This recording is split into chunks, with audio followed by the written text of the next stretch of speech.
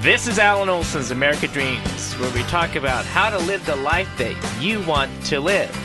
And this is Nadine Cameron. What are your dreams? What do you want out of life? What defines success? Well, Nadine, we got a great show today. Today we're going to talk about taxes. Oh, that sounds wonderful, Alan. Everybody's excited about that. It's a necessary evil in life, but also we're going to talk about IRS audits too. Oh, Yeah. Well, maybe you can give us some insight being a CPA. Well, also not only a CPA, I was also a former IRS agent. Oh, And so I've okay. seen both sides of the fence. I've seen what you should do and what you shouldn't do. And I can give a perspective from an IRS agent standpoint as well as a CPA. We'll talk about how to avoid an audit and also what happens if the IRS comes calling on your door. That's why your services are so valuable. Well, anyways, hey, before that, let's get into a quick story. I want to tell this story about in our changing world. There's a lot of things that happen out there that often go unrecognized. I want to tell a story about a guy. His name was Cliff Young, and so Cliff lived down in Australia, and every year in Australia there was this endurance race. It ran 543 miles. So that's longer than a marathon, isn't it? Well, marathon's around 26. Yeah. So this is like several running. days. This is from like running from here to Winnemucca, Nevada. Wow. or I think it's even further than that. Maybe Elko, Nevada, from the San Francisco Bay Area. Long way, and for a world-class athlete to run this race, it'd take like 5 days to run. The athletes would be young and professionally trained and have huge sponsorships. Well, Cliff shows up to the race, and he's wearing his work boots and his overalls. And he's ready. He was, and the other thing, he was 61 years old. And Wow. As he showed up, the officials thought that this guy was a spectator gone astray, is standing in the wrong place. And but when he picked up his number, everyone realized this guy is serious. He's going to run this race in work boots and overalls. And they said, "Hey, Cliff, we don't think you're going to finish the race. You don't look like the world-class athlete on the starting line." And Cliff said, look, he says, I can finish this race. He says, I grew up on a farm where I couldn't afford horses or tractors. And the whole time I was growing up, whenever the storms would roll in, I'd have to go out and round up my sheep. And we had 2,000 sheep on 2,000 acres. And sometimes I have to run those sheep for 2 or 3 days. And so it took a long time, but I'd always catch him, and I believe I can run this race. At 61 years old. 61 years old. So it's giving a perspective about type of individual that Cliff is. And so as a professional athlete sat down, they calculated that in order to finish the race, they need to run for 18 hours straight each day, and then they sleep for 6. Everyone knew this except for Cliff Young. So, anyways, the race began. Everyone began running, and those professional athletes just took off. And well, Cliff was immediately left in the dust, and he didn't even run properly. He shuffled his feet. And on the second day of the race, everyone had forgotten about Cliff. But to everyone's surprise, he had jogged all night long, and was determined to run just for the next 5 days straight without sleeping. Is that humanly possible? Well, if you were to talk about this before the race, I think, of course, people say no one can go without sleep for that 5-day period, but no one believed it was possible but Cliff. So Cliff kept on going and going, just kept running straight. And each night he became a little bit closer to the leading pack, but by the final day he had surpassed all the runners of the world-class athletes. And he was the first to cross the finish line, and in the process set a new course record. Wow. So Cliff Shuffle was named after him because he became known as the Young Shuffle. Cliff Young, right? So after Cliff won the race, he was approached with prize money of $10,000. He hadn't realized that there was a cash reward involved.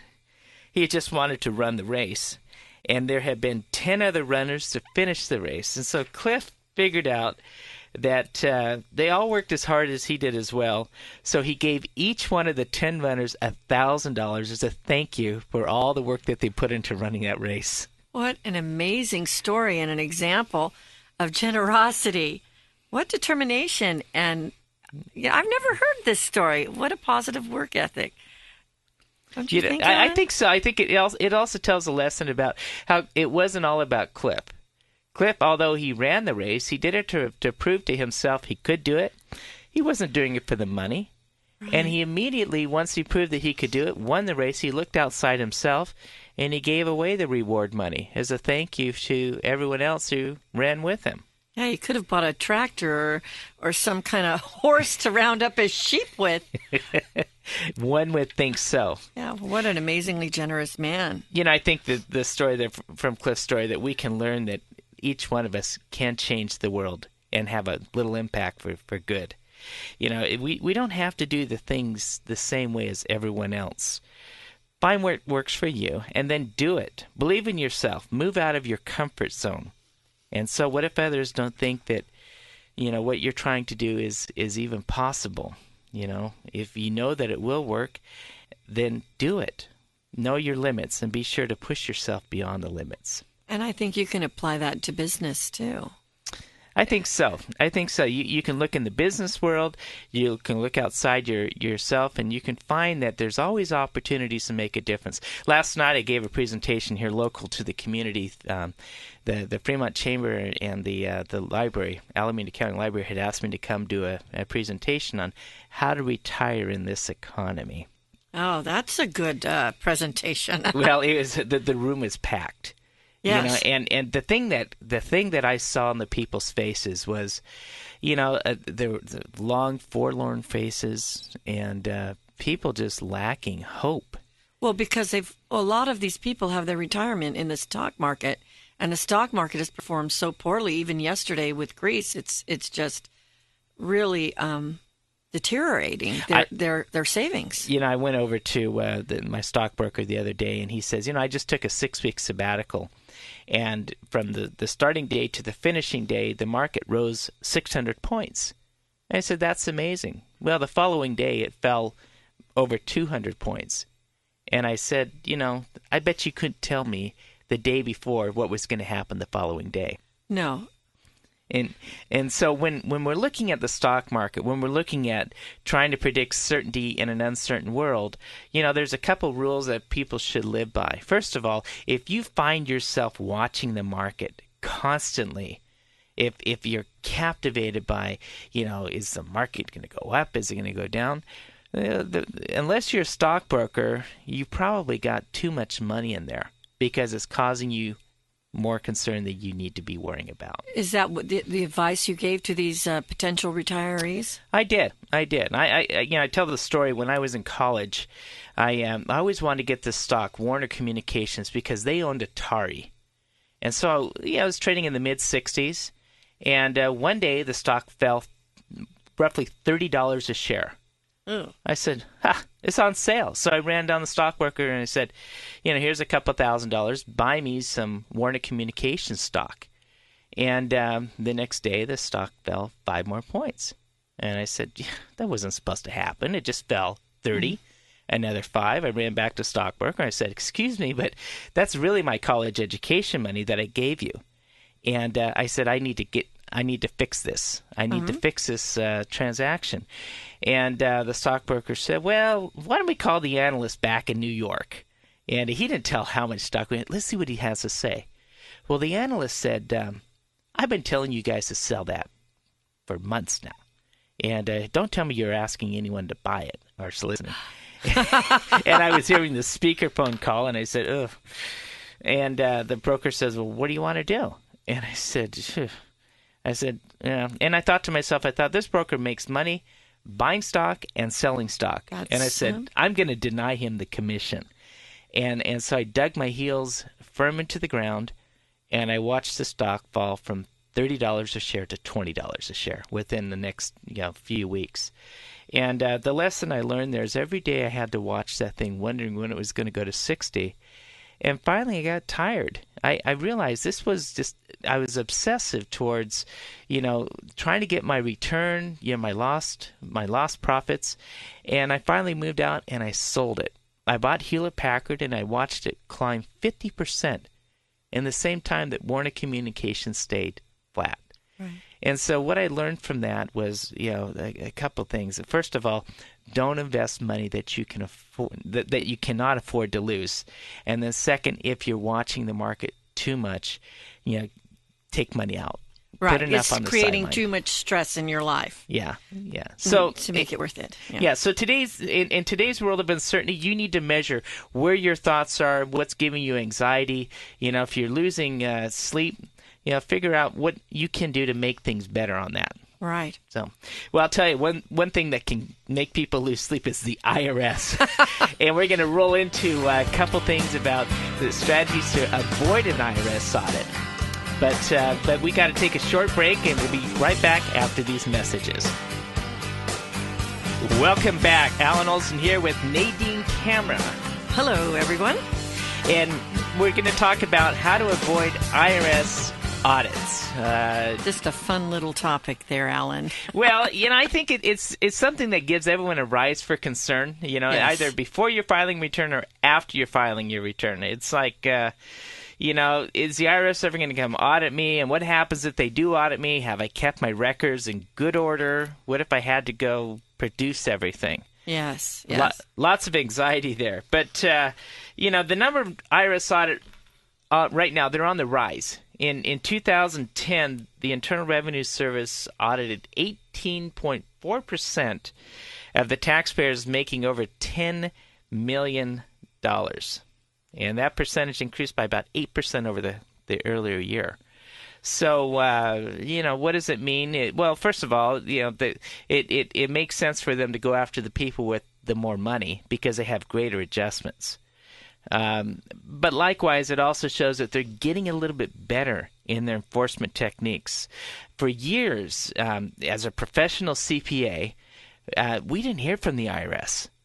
We just, we wondered what was going on, and they had been focusing on all this automatic collection programs and sending out the notices for the 1099 reconciliations. But they've moved on, and they're looking at different programs now where they're trying to really raise the big bucks to close this tax gap. Right. Is the deficit that they're even in California. I've heard that the Franchise Tax Board, even with the little guys, not just the 10 million wage earners, they have a big deficit, and so they're stepping up their collection practices a little tougher on it and a little quicker. Oh, yeah. The FTB also likewise. They're a little bit different than the IRS. If you get called into an audit by the Franchise Tax Board, you just need to be prepared and know the rules. Know the ground rules of, what your rights are. Right. So I'm sure you've seen several situations where the IRS audits could have been avoided by individuals that had prepared better. What are some ways that an individual can prepare? Well, first of all, the obvious is out there. File your tax return. Right. I'll tell you, so before getting into specifics on the planning, one of the hardest things to defend is if you got money during the year and the IRS is getting these 1099 notices or even W-2s and saying, these people got a lot of money during the year, and you don't file your return, well, you're just setting yourself up for an audit. Right. A lot of people will be like deer in the headlights and say, well, I don't want to file my return because I don't have the money to pay the taxes. Mm-hmm. It's a lot better for you to get that return prepared and in the mail than for you to do nothing. Because the chances are if you get a timely file return and then you write the IRS and say, hey, can you set me up a payment plan? It at least shows the intent that you're trying to comply. Versus the individual that says, I'll wait till I have the money and then I'll file the return. Well, that's non-compliance. And the IRS may just go ahead and prepare the return for you. Big initiative recently has been in the area of the foreign bank account reporting rules. Uh-huh. And there's been a few taxpayers, I won't say a lot, but there's been a few that have had money offshore.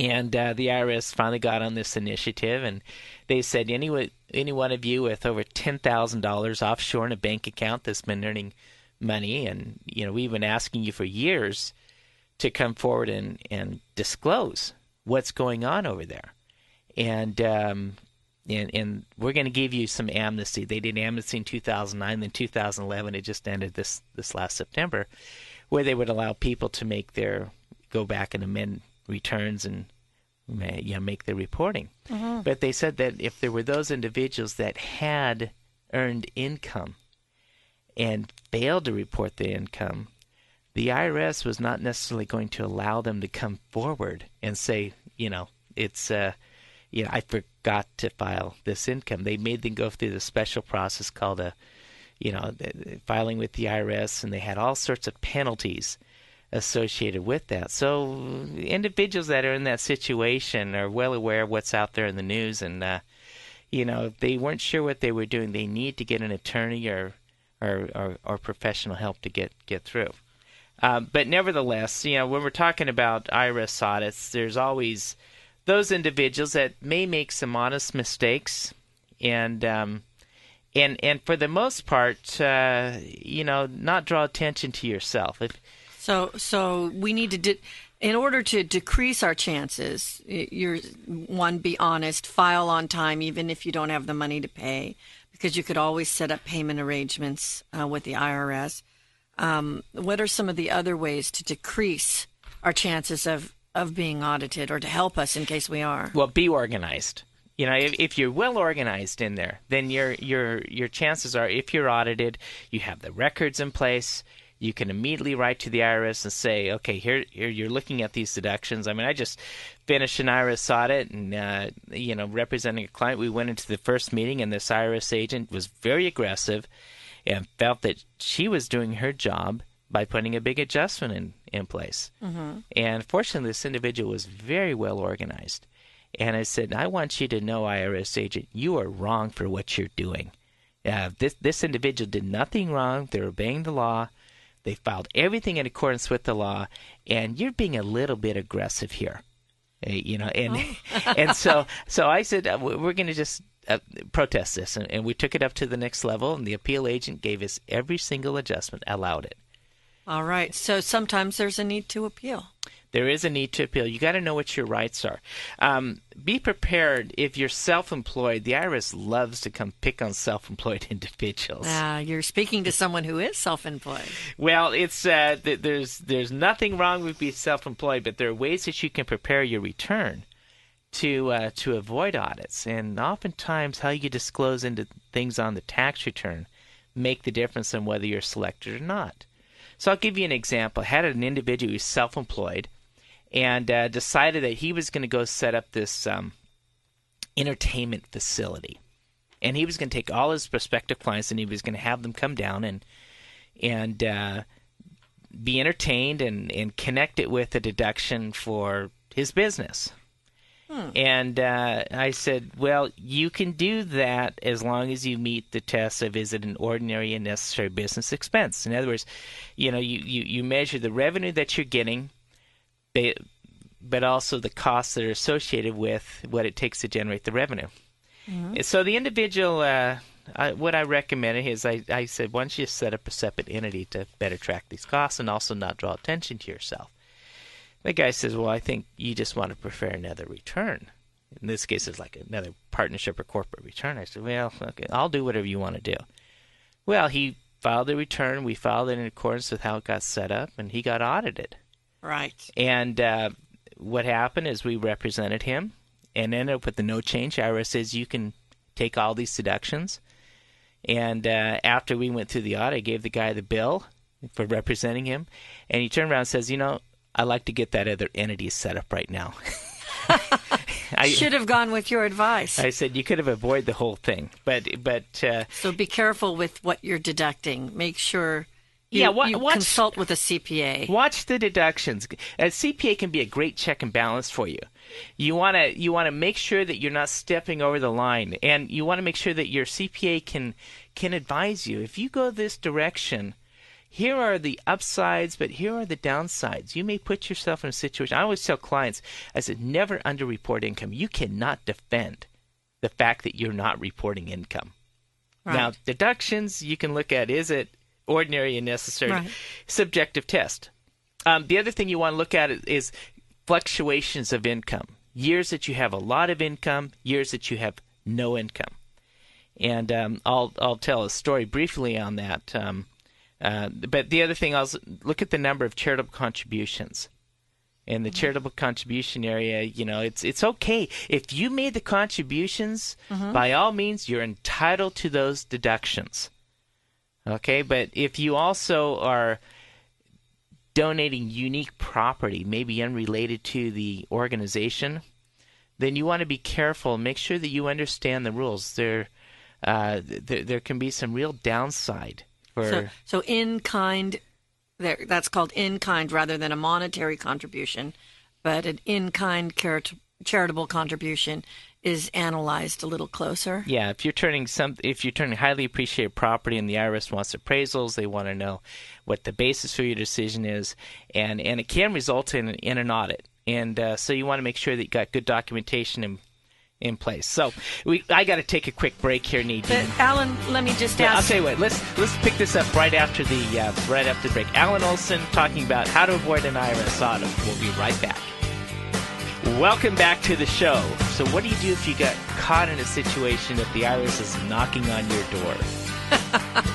Well, we hope not to reach that situation, Alan. You were giving us some tips on how to avoid that type of situation. And we were discussing avoiding fluctuations of income. You had a story, I think, that you were going to share with us. Well, there was an individual. Actually, the taxpayer recently, the court case came down this last month on this.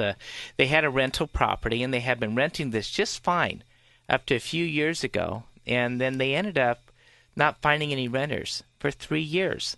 Wow. Well, these individuals continue to claim all the depreciation, all the deductions, and all the expenses. And the net result is, because of the lack of income there, the IRS came knocking on their door. And they went through an IRS audit. Well, individual fortunately kept really good records, and they made it through just fine. In other words, but they had to take it to tax court.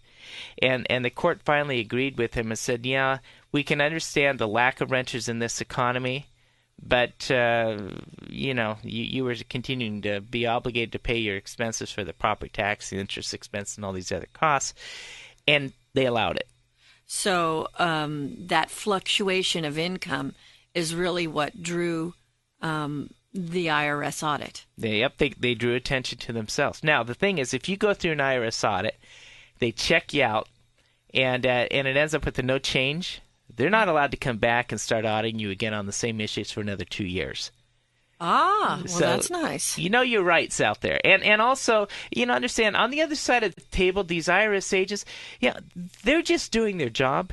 There's nothing personal in this thing. But if they come knocking on your door and you're feeling a little anxious about why are you being invasive to my personal life, listen, it's better for you to not be in front of that person. If you're feeling some emotion, put a barrier between you and the IRS agent. I had my greatest adjustments, easiest adjustments, where when the taxpayer would walk right into the IRS and I'd be sitting there on the other side of the table, and he said, "I'm just going to represent myself. I did nothing wrong." And after a while of visiting, I find out there were things that he didn't feel he did wrong, but according to the IRS code, I have a basis for making adjustments. So this is when you were an IRS agent, and you'd have people coming in representing yourself. Do you suggest that people go in and represent themselves? I think they're nuts when they do. They're allowed to.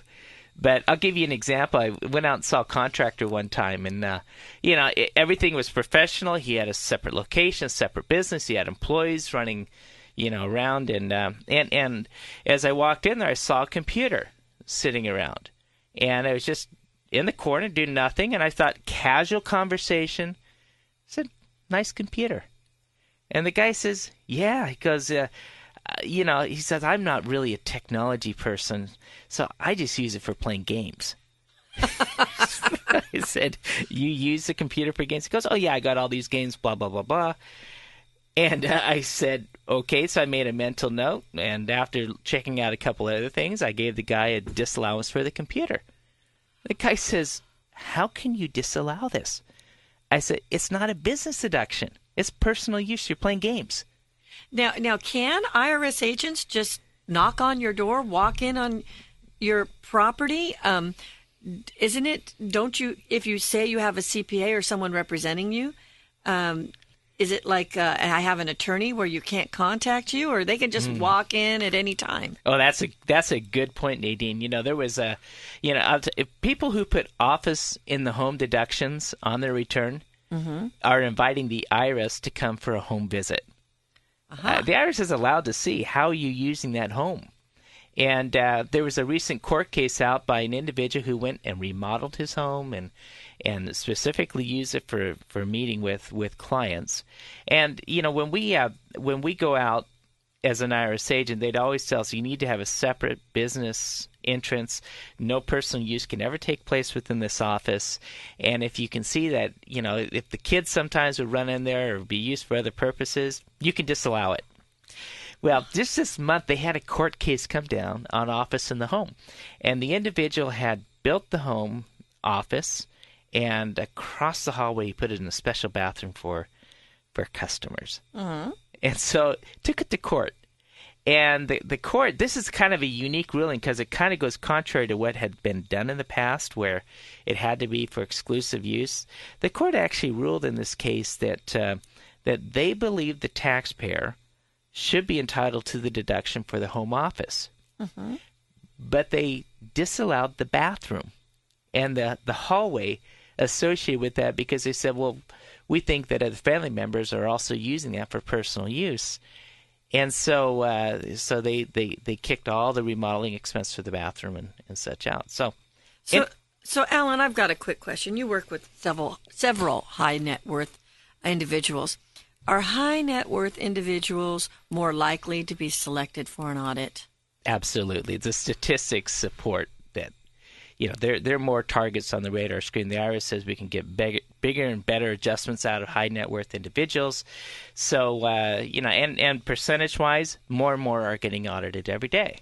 So they need to really be careful with watching their deductions, fluctuation of income, charitable contributions, all of these suggestions, keeping accurate records, being honest. All of these things, they need to really dot their I's and cross their T's. Also, the other thing, the high net worth individuals are typically in a situation they don't want to draw attention to themselves. They'll go out and they'll hire a competent tax professional to walk them through these things. And that tax professional needs to know the rules. They need to know, are there things that I need to be doing better?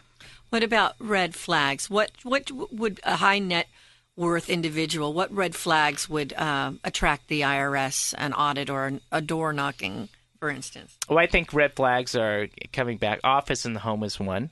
Okay. Big fluctuations of income. Failure to report part of your income. If you have a foreign bank account and never brought it up, and suddenly you're on the radar screen. The IRS has been going to some of these other countries and asking for the list of who they're paying all the money to. They have the data. And so now they're coming back and they're doing house calls. And why didn't you tell us that you're getting so much money here? So with your experience as an IRS agent at Greenstein, Rogoff, Olson and Company, managing partner and CPA, how would, if one of our listeners wanted to know more, how would they contact you? Well, they can go to GROCO.com, and I also have a tax blog at GROCOTaxNinja.com giving direction on this. But they can call us at info@GROCO.com, info@GROCO.com. And that's GROCO.com. Right. And we can help you with, walking to the rules. Some people say, I want to represent myself, but I want to run this by you on a dry run to show you what I'm going to present. Anything wrong with this? Other people, they'll just say, can you just handle this for me? I'm stressed. It's too much anxiety. Right. If you're getting anxiety, don't go in front of the IRS. You might lose your emotions and then have a bigger problem, with this. So don't panic if you're getting audited. There are people out there that can help you and call a competent tax professional. Also, make sure that if you get a notice, you don't ignore it. The IRS is not going away. You were selected. You need to respond. You need to give a response to what they're asking for. And if you don't, there are huge penalties. It's probably going to cost you more time and money to undo the fact that you did not respond there. So follow the instructions for the notice. Don't put it off. If you agree with the correction, agree with it. Don't just say, I made a mistake. It's an honest mistake. I made a mistake. I'll just settle it with you now. What about the huge amount of penalties you just mentioned? Is there any way to negotiate that down? If you can show that you had reasonable cause and that you were doing things in a good faith effort, everything with the IRS is negotiable, except interest. You're not going to get out of interest if they're putting interest on that.